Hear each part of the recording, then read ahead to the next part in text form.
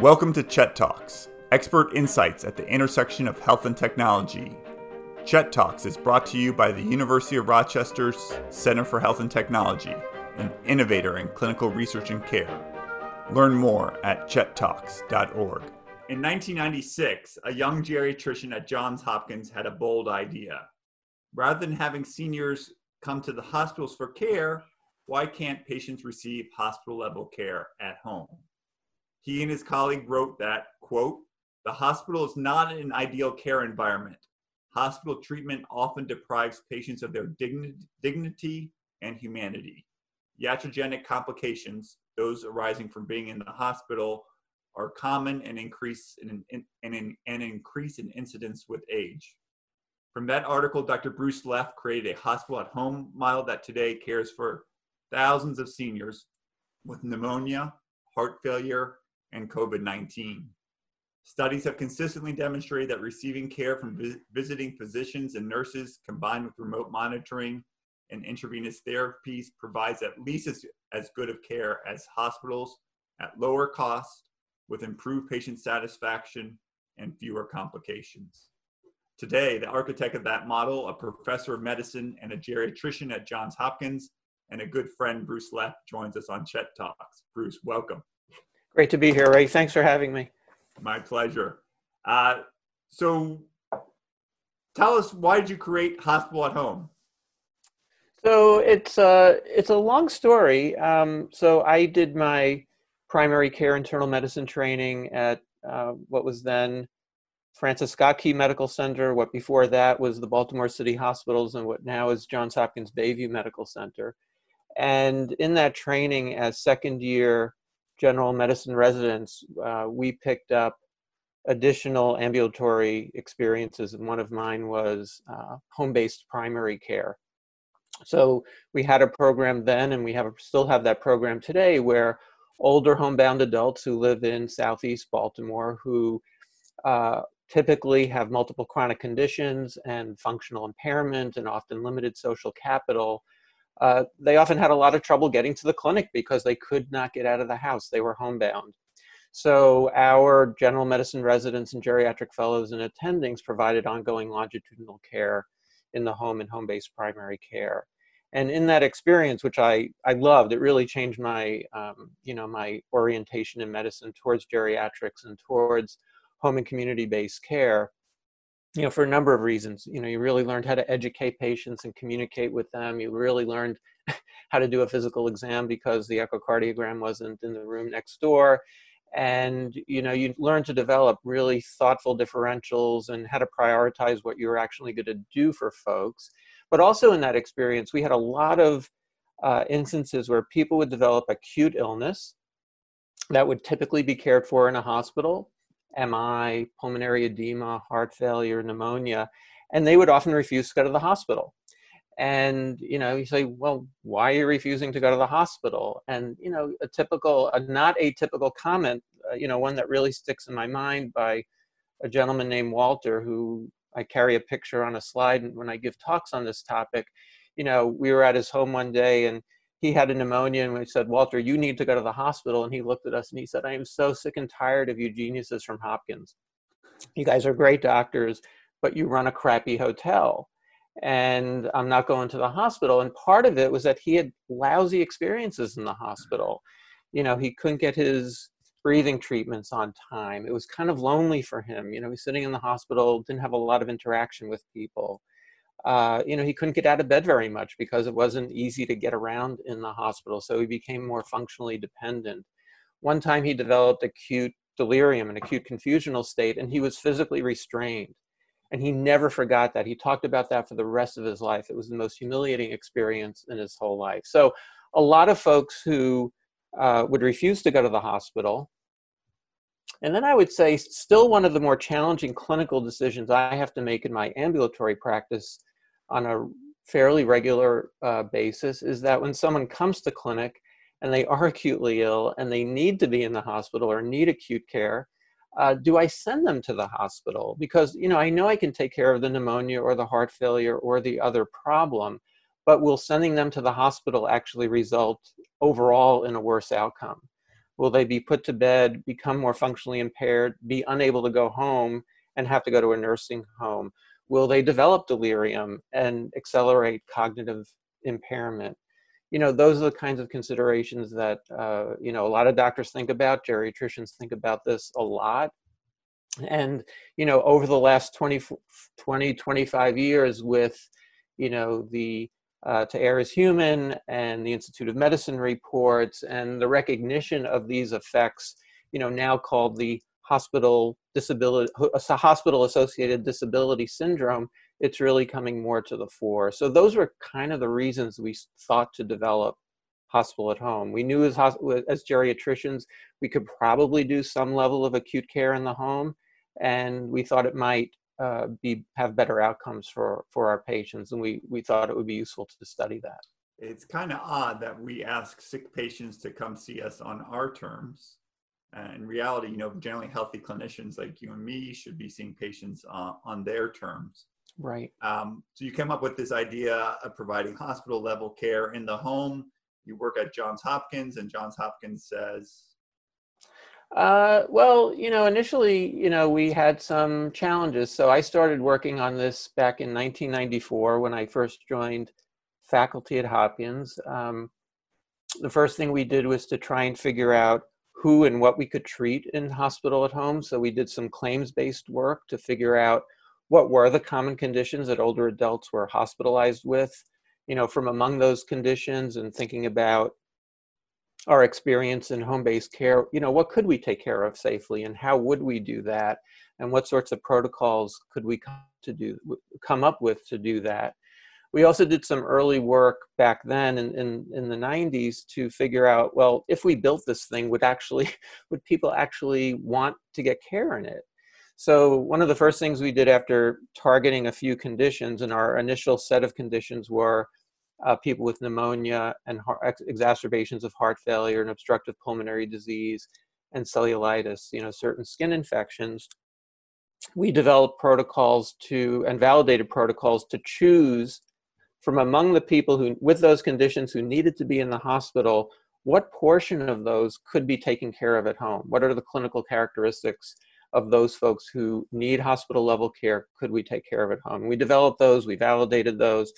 Turned out that usually about a quarter to a third of people who are admitted to hospitals with those conditions can be taken care of safely at home if you have physicians, providing medical care, nurses going to the home, if you can provide intravenous medications and fluids and do basic lab tests and x-rays and ultrasound in the home, you can do quite a bit in the home. And then we did studies where we would take people who were admitted to the acute hospital with those conditions, who met our admission criteria, and we would get to them in the hospital the next day and we said, hey, if you had this condition and someone came to the emergency department yesterday when you were down there and offered you this hospital at home, would you want that kind of care? And the majority of older adults said, yes, I would like that kind of care. Not everyone wants that, but clearly a majority. And there have been lots of studies, and we've looked at that over time. There's clearly a subset of people who value the convenience of getting care in the home. And then there are some people who have an inherent belief that the hospital is a safer place to get care and want to be in the hospital. I think that is something that's probably been changing over the last 2 to 3 months in the context of the COVID pandemic. But back then, and increasingly over time, people seem to value getting care in the home. So we then took that. Can I stop you there? Sure. So in 2006, you told the Wall Street Journal that the Institutional Review Board at Johns Hopkins said, which reviews research protocols, said, right, quote, you guys must be crazy. They thought the model, hospital at home, was inherently unsafe. I'll ask you today, are hospitals inherently unsafe? So I'll answer that. I'll give a slightly long-winded answer. So the experience we had with our institutional review boards back in the late 90s was interesting, and it took us about a year to get our first clinical pilot approved by the IRB. And they were extremely restrictive, and I respect that. They have a hard job to do, and their job is to protect research subjects. But remembering that the IRB at Hopkins was the members were all folks who are Hopkins faculty, who are very hospital focused and hospital Centric. Centric doctors, and I say that in as neutral a way as possible, and who didn't have the experience providing care in the home, and they were worried that it was unsafe. So we had to prove to them that that was not the case. And I do think that ultimately we were able to show that the hospital is safe.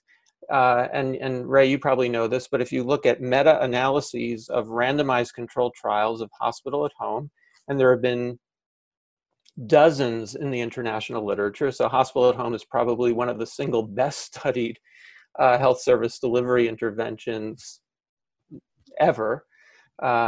They find that the mortality rate, the risk of mortality at 6 months if you're taken care of at home compared to being taken care of in the hospital in randomized controlled trials is about 20% lower if you're taken care of at home.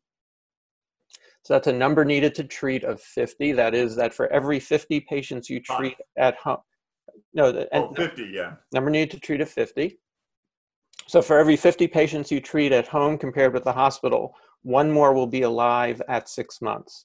So that number needed to treat is better than most interventions, better than most drugs that we give to people. And if hospital at home were a drug or a device, I definitely wouldn't be sitting here talking to you today. I'd be, on a beach in the Caymans counting the billions of dollars, because it would be a blockbuster drug, right? But you tell me, are hospitals inherently unsafe? I think hospitals for certain populations are inherently unsafe. I do. Good. That's all right. You can just say yes. We got it. I can say yes. You got it. Now I'm going to lose my job, but that's okay. All right. That's okay. No problem. You're tenured. That's the whole point of tenure, is to be able to be provocative and profess. Right. But, and hospitals, could definitely be safer. But, it's not just that hospitals are unsafe. It's the fact that frail older adults are quite vulnerable. And many hospitals have not implemented systems to make sure that older adults can thrive while they're patients. And it's hard. It's not a little more on hospital at home. Then we're going to talk about COVID. You're a geriatrician, a huge issue for your population. So what's the state of hospital at home? How many hospitals? How many patients? How do people get it? Yeah, so it's changing very quickly. Right now, there are probably somewhere between 20 and 40 active programs around the country of various sizes. Probably several thousand people now being taken care of each year. So that number is very small. We're still very much in an early adopter phase of hospital at home. But those numbers are growing. Colleagues of mine from Mount Sinai and the Brigham and Women's Hospital, Al Su and Linda DeCherry and David Levine, and work sponsored by the John A. Hartford Foundation, we have created a national hospital at home user group. So these are the active programs in hospital at home who want to come together and work to create hospital at home program standards and hospital at home quality measures to help the program get adopted on a wider scale. Also, we have a work group that's working on payment and regulatory issues. So that's a real advance. We now have several commercial entities that have entered the hospital at home space that are getting substantial investment. And I think that's a very positive signal when you see outside money coming in to support those kinds of efforts that can actually lead to greater implementation and scale of hospital at home. Ray, you mentioned, and I know it's a great interest of yours, remote monitoring. Those kinds of modalities are being more widely adopted in hospital at home. You're seeing more interest from Medicare Advantage entities. You're starting to see a lot more interest from commercial insurers. And then most recently, we've had, in the context of the COVID pandemic, you may have seen that CMS has created a regulatory relief, which has, at least for now, identified the home as an alternate site of care to provide hospital level care.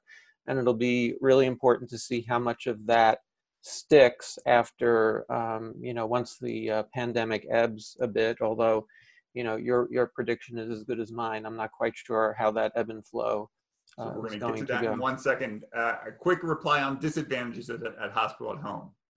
Yeah, it's not for everyone and it's not for everything. And I think, the challenge of getting hospital at home, the biggest challenges of getting hospital at home implemented at scale are, in my view, are these. Number one is it's an issue of culture, healthcare delivery and healthcare culture and leadership. So I would say home-based models, home and community-based models in general, hospital at home probably even a bit more. They're very countercultural models. I don't know, Ray, have you ever seen the video of the backward bicycle? So everyone's homework tonight, go onto YouTube and just put in the search engine backward bicycle. It's a 3-minute video or so. And what a guy does is he has people build him a bicycle that's backwards. That is, when you turn the handlebars to the right, the wheel goes to the left. And he thought it would take himself about a few hours to learn how to ride this bicycle. And it took him about 6 or 8 months to learn how to do it. And he uses this as a metaphor for things that are hardwired. You may understand that you need to change, but actually knowing what to do, the difference between understanding and knowing how to change and what to change is very, very different. And I think a lot of health systems talk about and understand that they need to change, but they just don't know how to do it, right? So in the context of COVID, you saw what hospital systems did. They were forced to, or they volunteered to shut down elective procedures and their surgeries, and they turned their hospitals into big ICUs. And basically, they completely sabotaged their business models in order to create some capacity to take care of COVID patients. Most of them really did not need to do that. Most hospitals were at 50% capacity over the last 2 to 3 months. Hospital at home could have served as a way to easily create surge capacity and then bring it down when you didn't need to do that. So number one, number of disadvantages, but number one, culture and leadership, not an easy thing for most health systems to know what to do, to know how to change. The other challenge for hospital at home is that logistically, it's not the easiest model to build. It's complex. Right, basically you're creating a whole new kind of unit within your health system, and you're bringing it to the home. And the supply chain and logistics that we've developed for acute care works really well in the hospital for the most part, but bringing things to the home is actually a challenge. So my colleague from Mount Sinai, Al Su, former director of geriatrics there, is fond of saying that, and if any of you have lived in New York, you will know this, it's much easier to get Chinese food delivered in the middle of a blizzard at 3 o'clock in the morning in New York than it is to get oxygen delivered at 12 noon on a nice spring day, right? Those logistics, those supply chains, which have been designed for acute hospital-based care, have not yet been implemented at scale in the community. And we need that kind of thing to happen if hospital at home is really going to go to scale. So you're saying hospitals, even now, because COVID is still with us, could increase their capacity, divert patients by enabling the vast majority of patients with COVID to be cared for in the home, whether they're 25 years old or 75 years old? So I think at the beginning of the pandemic, there was still so much uncertainty, and there remains a fair bit of uncertainty around infectivity patterns and availability of PPE, that at the start, I would say that most hospital at home programs were a bit skittish or anxious about taking COVID patients. They might not have the supply of PPE.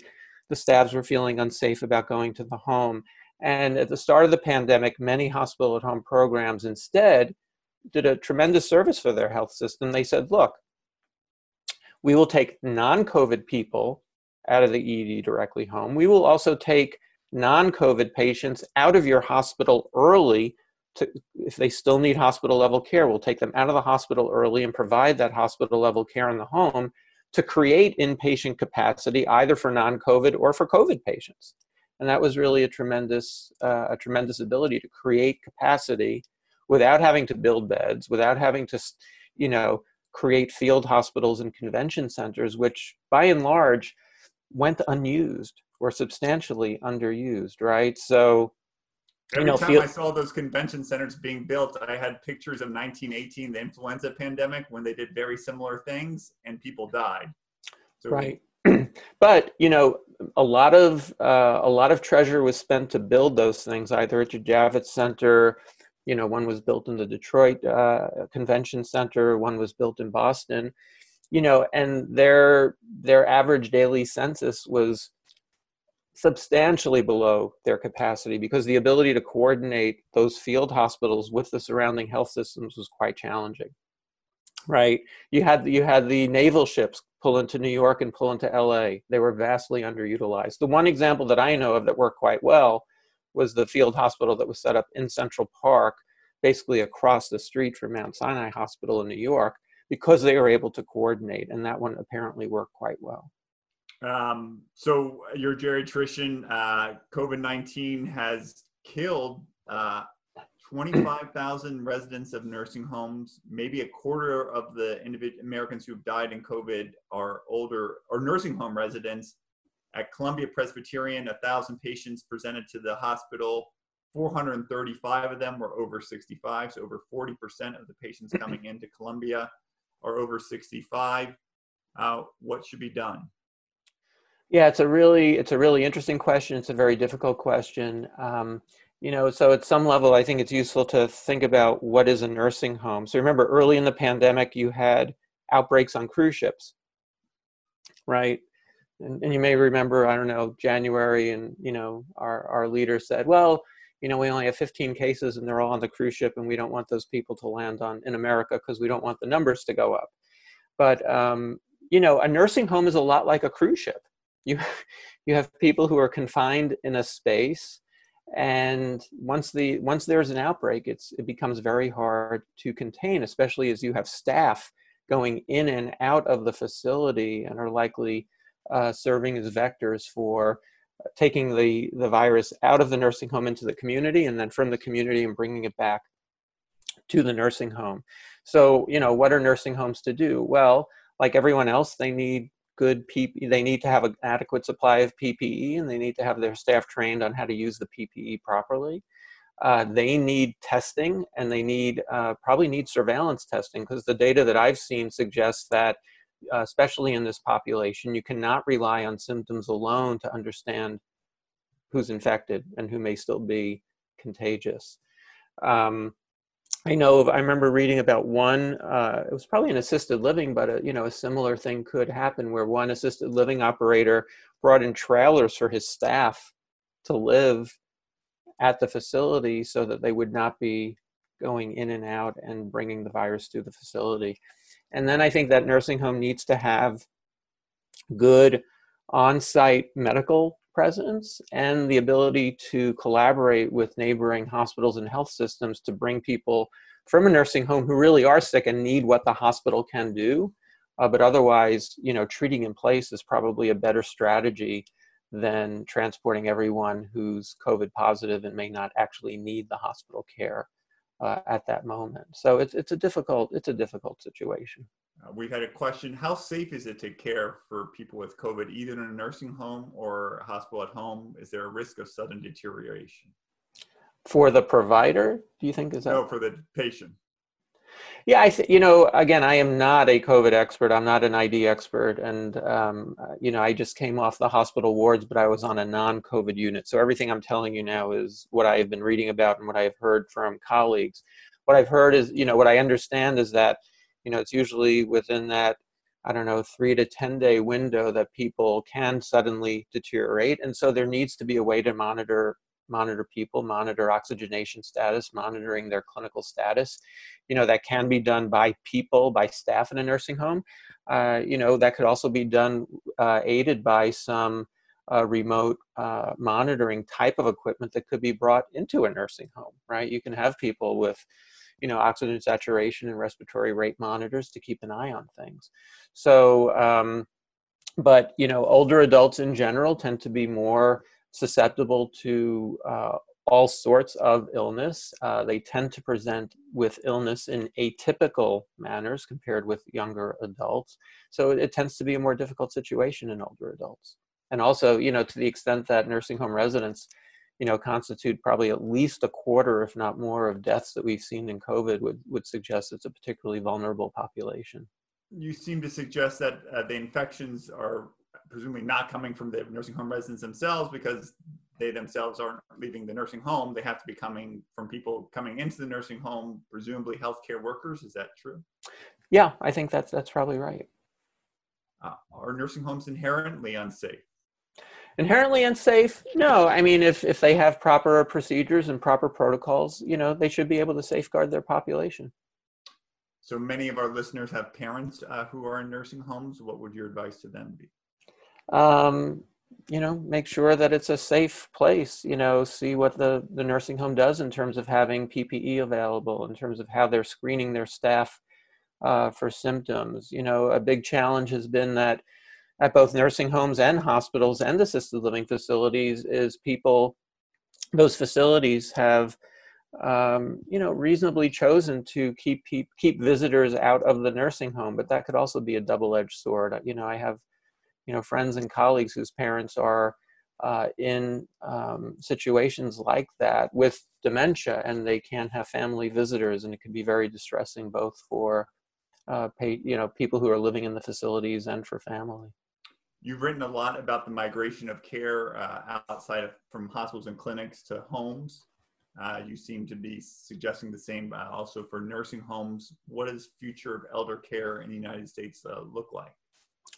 Yeah, it's that's also rapidly evolving. Over time, nursing home numbers have been decreasing at the same time that the population in assisted living has been going up. So I think you've seen a decline in nursing homes, a rise in assisted living. I think you'll probably continue to see that trend go up, COVID notwithstanding.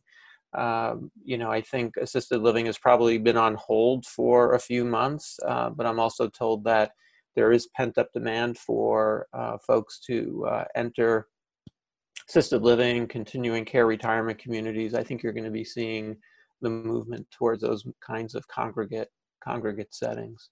I think you're also going to see the a lot of those situations can be very expensive places to get a slot in, so they're not available to everyone. And I think you're going to see some the evolution of lower price points kinds of communities that people can more easily afford, rather than the very high-end assisted living, which is more common these days. For those of us who are a little bit less familiar with the distinction between assisted living and a nursing home? So a nursing home, there's a saying that if you've seen one nursing home, you've seen a lot of nursing homes. They're highly regulated, federally regulated. Staffing ratios are regulated, every aspect about it. I tend to think, and it's a place where people live. It's a little bit more medicalized than residential at times, although in spirit it's supposed to be a residential setting. Assisted living, you've seen one assisted living, you have seen one assisted living. The variability in the kinds of support services provided to people varies rather substantially. They're regulated at the state level. There's sometimes little or absolutely no medical involvement within the facility. So it's a very different kind of care. The residents separate those. So nursing homes, like almost like a hospital in terms of, room, all often around a nursing station. Often feels like that, although, they're trying to evolve those kinds of architectural models as well. But if you walk into most nursing homes, it would feel very medicalized and more hospital-ish than if you walk into many assisted living facilities, which more of a hospitality model than a medical model. And the facility, the rooms for each individual are separated. Sometimes they could be physically separated from one another. Right. And again, it depends on, platinum, gold, it depends on 5-star, hospitality versus 3-star hospitality, not CMS rating. Sorry. So we've got lots of questions on the Q&A. I'm going to get to those in just a second, but please put them in. I'm going to quickly, before we go to that, academic medical centers. So the pandemic has highlighted the best of academic medical centers, unprecedented efforts to respond in a short period of time to a public health emergency. A number of the people who have worked have not had sufficient personal protective equipment. Some have even died. People have worked heroic long shifts, especially in New York City. And then we see the worst of medical centers. They're losing $2 to $8 million a day. In the setting of a public health emergency, it's become quite clear that medical centers don't get paid to prevent illness.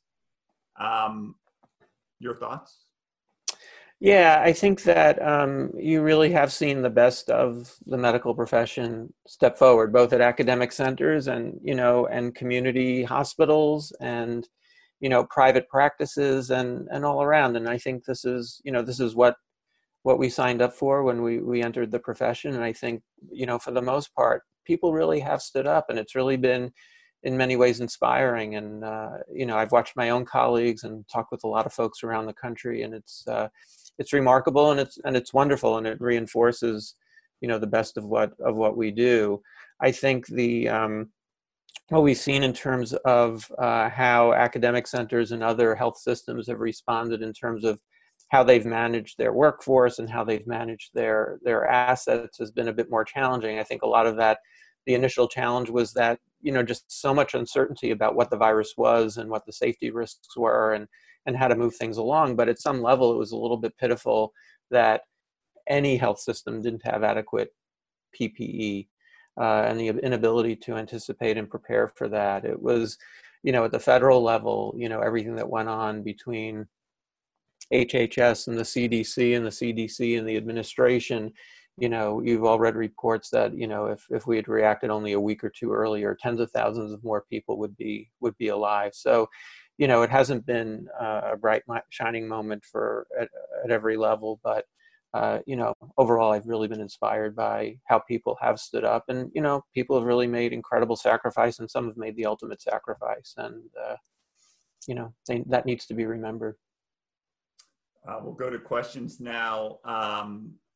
Christina Ramos Kayan asked, during COVID, have you seen many patients of hospital at home models transitioning to rehab at home models, or the majority of patients of hospital at home able to discharge without significant needs? Yeah, I would say yes and yes. One of the nice things over time with hospital at home is that as the model has developed, various different service lines of hospital at home, of facility-based care that can now be provided in the home, have evolved.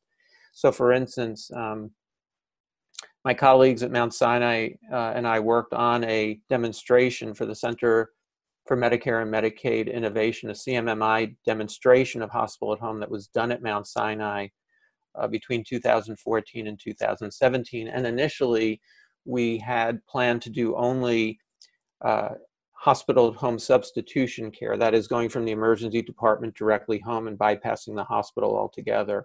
Over time, we realized that once you have that tool developed, which is probably the hardest tool in the hospital at home toolbox, you can start to do a lot of things with it. So you can take people out of the hospital earlier to complete their hospitalization. But also, once you have that done, that model, you can do things like provide skilled nursing facility care at home for people who need a rehab or OT-PT heavy post-acute care, and you can do that at home. And no patients turn that down, basically. Almost all of them.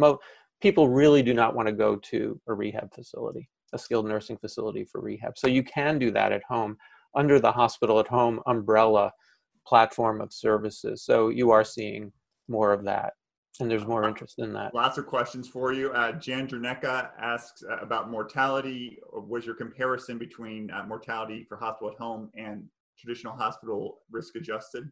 Yes. Dr. Adam Dicker says, are there financial models available in the public domain for hospital at home? Yeah, there are. We had, after we did our CMMI demonstration, we used the data from that demo to inform an application to something called the PTAC. So the PTAC emerged, and I'll tell you what that acronym stands for in a minute, but the 2015 MACRA legislation, the Medicare and CHIP Reauthorization Act, which brought value-based care to our healthcare system, specifically to Medicare. One of the parts of that bill created the PTAC, the Physician-Focused Payment Technical Advisory Committee to the Secretary of Health and Human Services. There you have it. So under the PTAC, anyone could apply to HHS for basically a new payment model for anything that you wanted to do. And you can go on to, if you put into the Google search engine, PTAC, Hospital at Home, you'll go to that'll take you to the page, and there were several applications from various hospital at home entities for new payment models. The one that we proposed was basically for a slightly discounted DRG payment for a 30-day bundle of care for the acute hospital at home care plus 30 days, 30 days of post-acute. All the documents that we had to supply to HHS are in the public domain. They are on that website. They include actuarial models, and you can get a sense of those. There are also proposals from at least one or two other hospital at home entities. So there's a lot of information on the PTAC website. And if if you want to reach out through Ray, and I can send you those links. Perfect. 15 questions from nearly 100 participants today, and going up. Jody Holtzman asks, will, and if so, how can hospital at home be integrated into a larger context of social determinants of health? Yeah, that's a brilliant question. I think one of the great advantages of providing care in the home is that, it's virtually impossible to ignore social determinants, right? You walk through the front door and you just see you are in the middle of that patient's life milieu, and you see poverty or riches, and you see how medications are organized or not, and you open the refrigerator and you can do a refrigerator biopsy to see for food insecurity or not. So the ability to bring interventions to social determinants is part of hospital at home. And I think anyone who does hospital at home knows that. Anyone who does hospital at home knows that those have to be addressed. And they know that if you don't address those, you're going to have treatment failures. Unlike when you're in the hospital and you're so far away from a person's home, where a lot of what we do in terms of discharge planning, think about medication reconciliation in the hospital, that is science fiction. That is absolute. That is just, you might as well throw darts at a wall. It's not, it just doesn't work, as opposed to medication reconciliation at the kitchen table. Although I'll tell you one thing I've really enjoyed about my video ambulatory visits is the ability to do kitchen table medication reconciliation on the camera. That's actually been quite nice. Do you have a story you want to share with us about a hospital at home when you went to see someone in their home and saw something you didn't expect to see?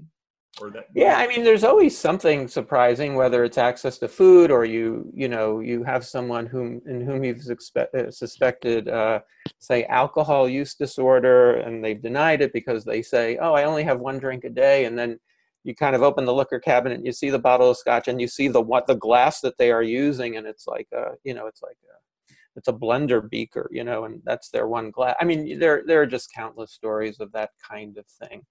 Or seeing the interaction between patients and their family. When one of the things about being in someone's home compared to, say, the office or the hospital is the power dynamic completely changes, right? In the clinic, in the hospital, I don't wear a white coat, but, I am the power. I have the power, and it's, and people react in that way. When you go into their house, you're a guest, and that changes everything. An important thing about going into people's home is learning how to be a good medical guest. But when you're as the guest, the patient and the family, they behave very differently. So the daughter mouths off at the mom, or the mom yells at the daughter, or, the son's not nice or super nice. And you just see the interaction that you would never see in the clinic, because when people come to the clinic or the hospital, they're usually on their best behavior because they're a guest in your house. But you go to their home, you're in their house, and it's like, hey, this is my turf. I'm going to behave like I want to behave. So it's fascinating. So from a king to a medical guest, Jacob Adams asks, can you comment on the concept of creating hospital at home from ratcheting up visiting nurse services? Yeah, so the nurse services are a critical component of hospital at home. But, you need that nurse service wed to, pretty sophisticated, physician, nurse practitioner driven medical services for it to work. So you absolutely have to have very good nursing services in the home to make hospital at home work. But, you know, a skilled home healthcare agency that doesn't have a physician component or that kind of component cannot succeed as a hospital at home, in my view. Shaleen Kinsler, I hope I got that right, asked what remote monitoring uses and devices have been most successful in terms of adoption and user or patient satisfaction. Yeah, so you know, most hospital at home programs until very recently haven't really done much in the way of remote monitoring at all. I can tell you in our first pilot that we did at Hopkins in the late 90s, the most sophisticated thing that we had was a first generation cell phone and a beeper, a pager. That wasn't even a text pager. And a lot of studies have been done in hospital at home showing advantages in a pre-remote monitoring world. I think appropriately we're seeing that change because the monitoring can really be a very important tool. It's never a solution, but it can be a very important adjunctive tool to make hospital at home safer. The ability to look in on a patient at any time through biometrically enhanced telemedicine allows hospital at home to take sicker patients, go a bit deeper into the tranche of any acuity level for any of the conditions that are being treated in hospital at home. And you're seeing, you know, blood pressure monitoring, pulse oximetry monitoring, blood pressure, heart rate, basic vital signs, the ability to know what's being delivered through an intravenous line, and is that IV infusion completed. So, and that's just going to keep getting better and better and better. The other thing that the technology does, not necessarily the remote monitoring piece, but just good technology, is it creates, you know, kind of the safety protocols living underneath hospital at home and the redundancy in the supply chain. So you can create all sorts of more robust safety features for hospital at home. And it's just going to keep getting better and better and better and better. We have a lot of questions, 5 minutes. We're going to make these short. Cost comparison of hospital at home versus inpatient hospital care. Yeah, so lots of studies done. I would say the net of those is that hospital at home for the acute portion of the admission, depending on the system, between 20 and 40% lower than acute care hospital. And you know, you see that in some of the studies that have looked at more 30-day episodes, you tend to see similar savings, and you tend to actually see more of the savings on the post-acute side. Thank you, Kristen Giacomo, for that question. Patricia Bomba asks, please address resident preferences. Please address resident preferences. For nursing home residents in New York, we need to be sure to review and renew most orders, considering current resident health status, prognosis, and goals of care. Yeah, I think hospital at home, you know, because it allows you entree into someone's social conditions and social determinants, and because, you know, when you're a guest in someone's home, you may behave a little better in their home than in another setting. I know I'm not proud to admit it, but I think that's actually true for me.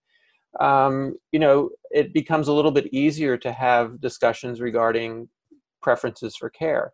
If you're in hospital at home, there's, you know, it is not a requirement that you be DNR, DNI, and all of that. People just have to realize that what might happen in the context of a code situation might be a little bit different than if they were sitting in the hospital across from the nurse's station. But I think being in someone's home, whether it's hospital at home or home-based primary care or home-based palliative care or skilled home health care, it does provide an opportunity to have more human discussions, you know, when you are the guest rather than the king. Khalid Hassan asks, thanks you for your excellent insights. I have 2 elderly parents who both fall in the high-risk group for complications of COVID-19. If one of them gets infected, I'm afraid that the other will also. If I don't take my first affected parent to the hospital, what's your advice in such a scenario? It's difficult. Chances are by the time you realize that one parent was affected, chances are the other would have already been exposed. And what I might do is, if possible, to have the other parent tested before I rushed the first parent off to the hospital or something like that. Difficult situation. If they were negative, you would probably encourage physical separation if I would, possible. but you could, if they could be physically separated within the same house or apartment, I think I would go that route, especially if index parent didn't have a true need for hospital level services.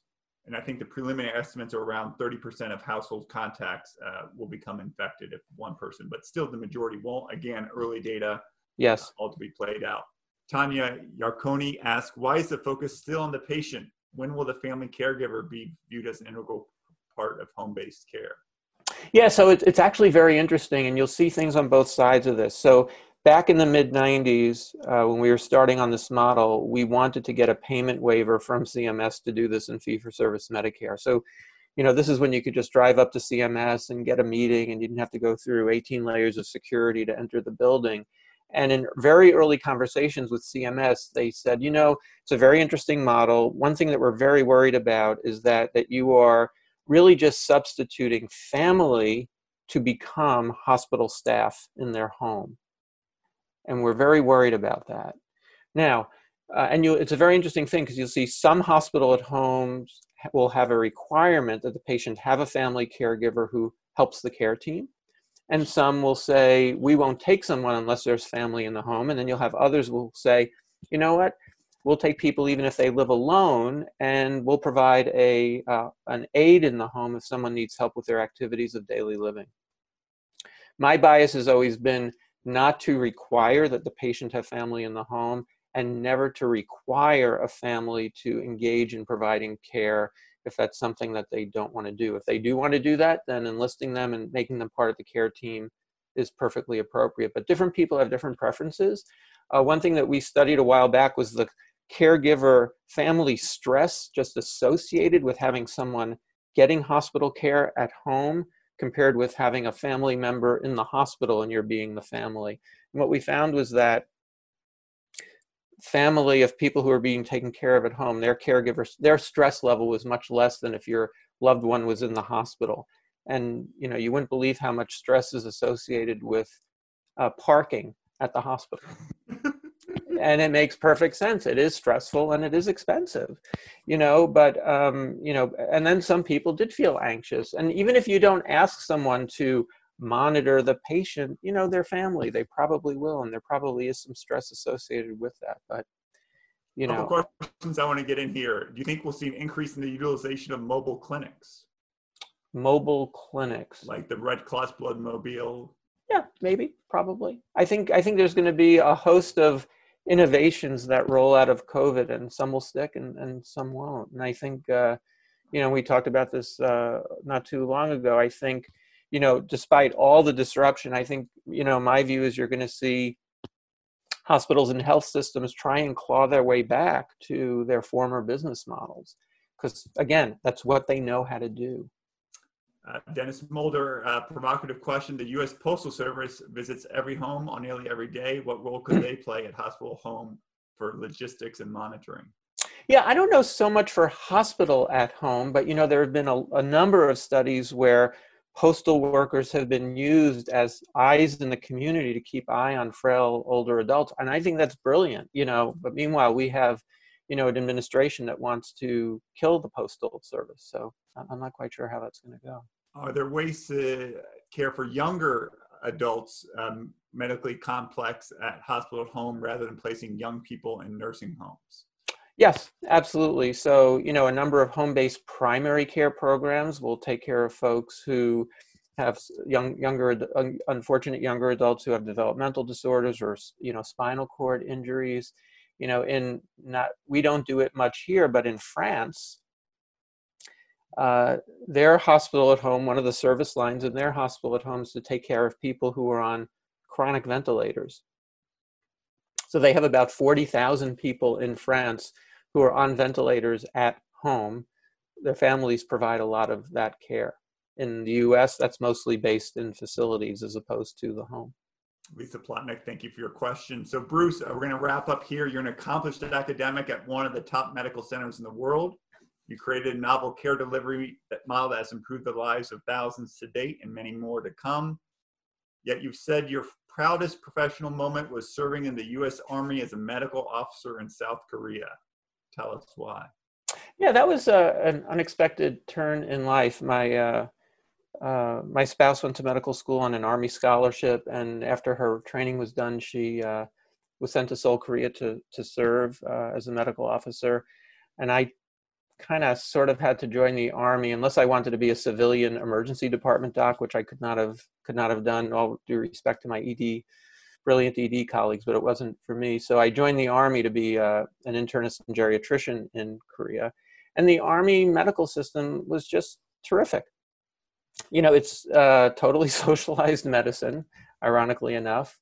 We were, far away from any medical center. This was pre-internet. And it was great, efficient, mission-driven care. And no one ever talked about money. It was always about the patient. Our nearest referral hospital was 5,000 miles away in Hawaii. As an internist, we ran the intensive care units. We ran our primary care clinics. We ran a consultation clinic. We ran a TB clinic. I learned how to do all sorts of procedures that I've never done since that time. And it was very, very scary. When you were on call for the whole country. And it was very, very frightening at times. You were literally you and your colleagues were literally people's last best hope. And everyone pulled together, and it was just a great experience. So mission-driven care, may we continue to do that in caring for people affected by this pandemic, Bruce? That would be nice. And a lot of people are doing that. Clearly, a lot of people and a lot of systems are stepping up to do that. It would be nice to see everyone do that. Thanks for listening to this episode of Chet Talks. Subscribe to our podcast to learn more insights on health and technology, and check out our website at chettalks.org.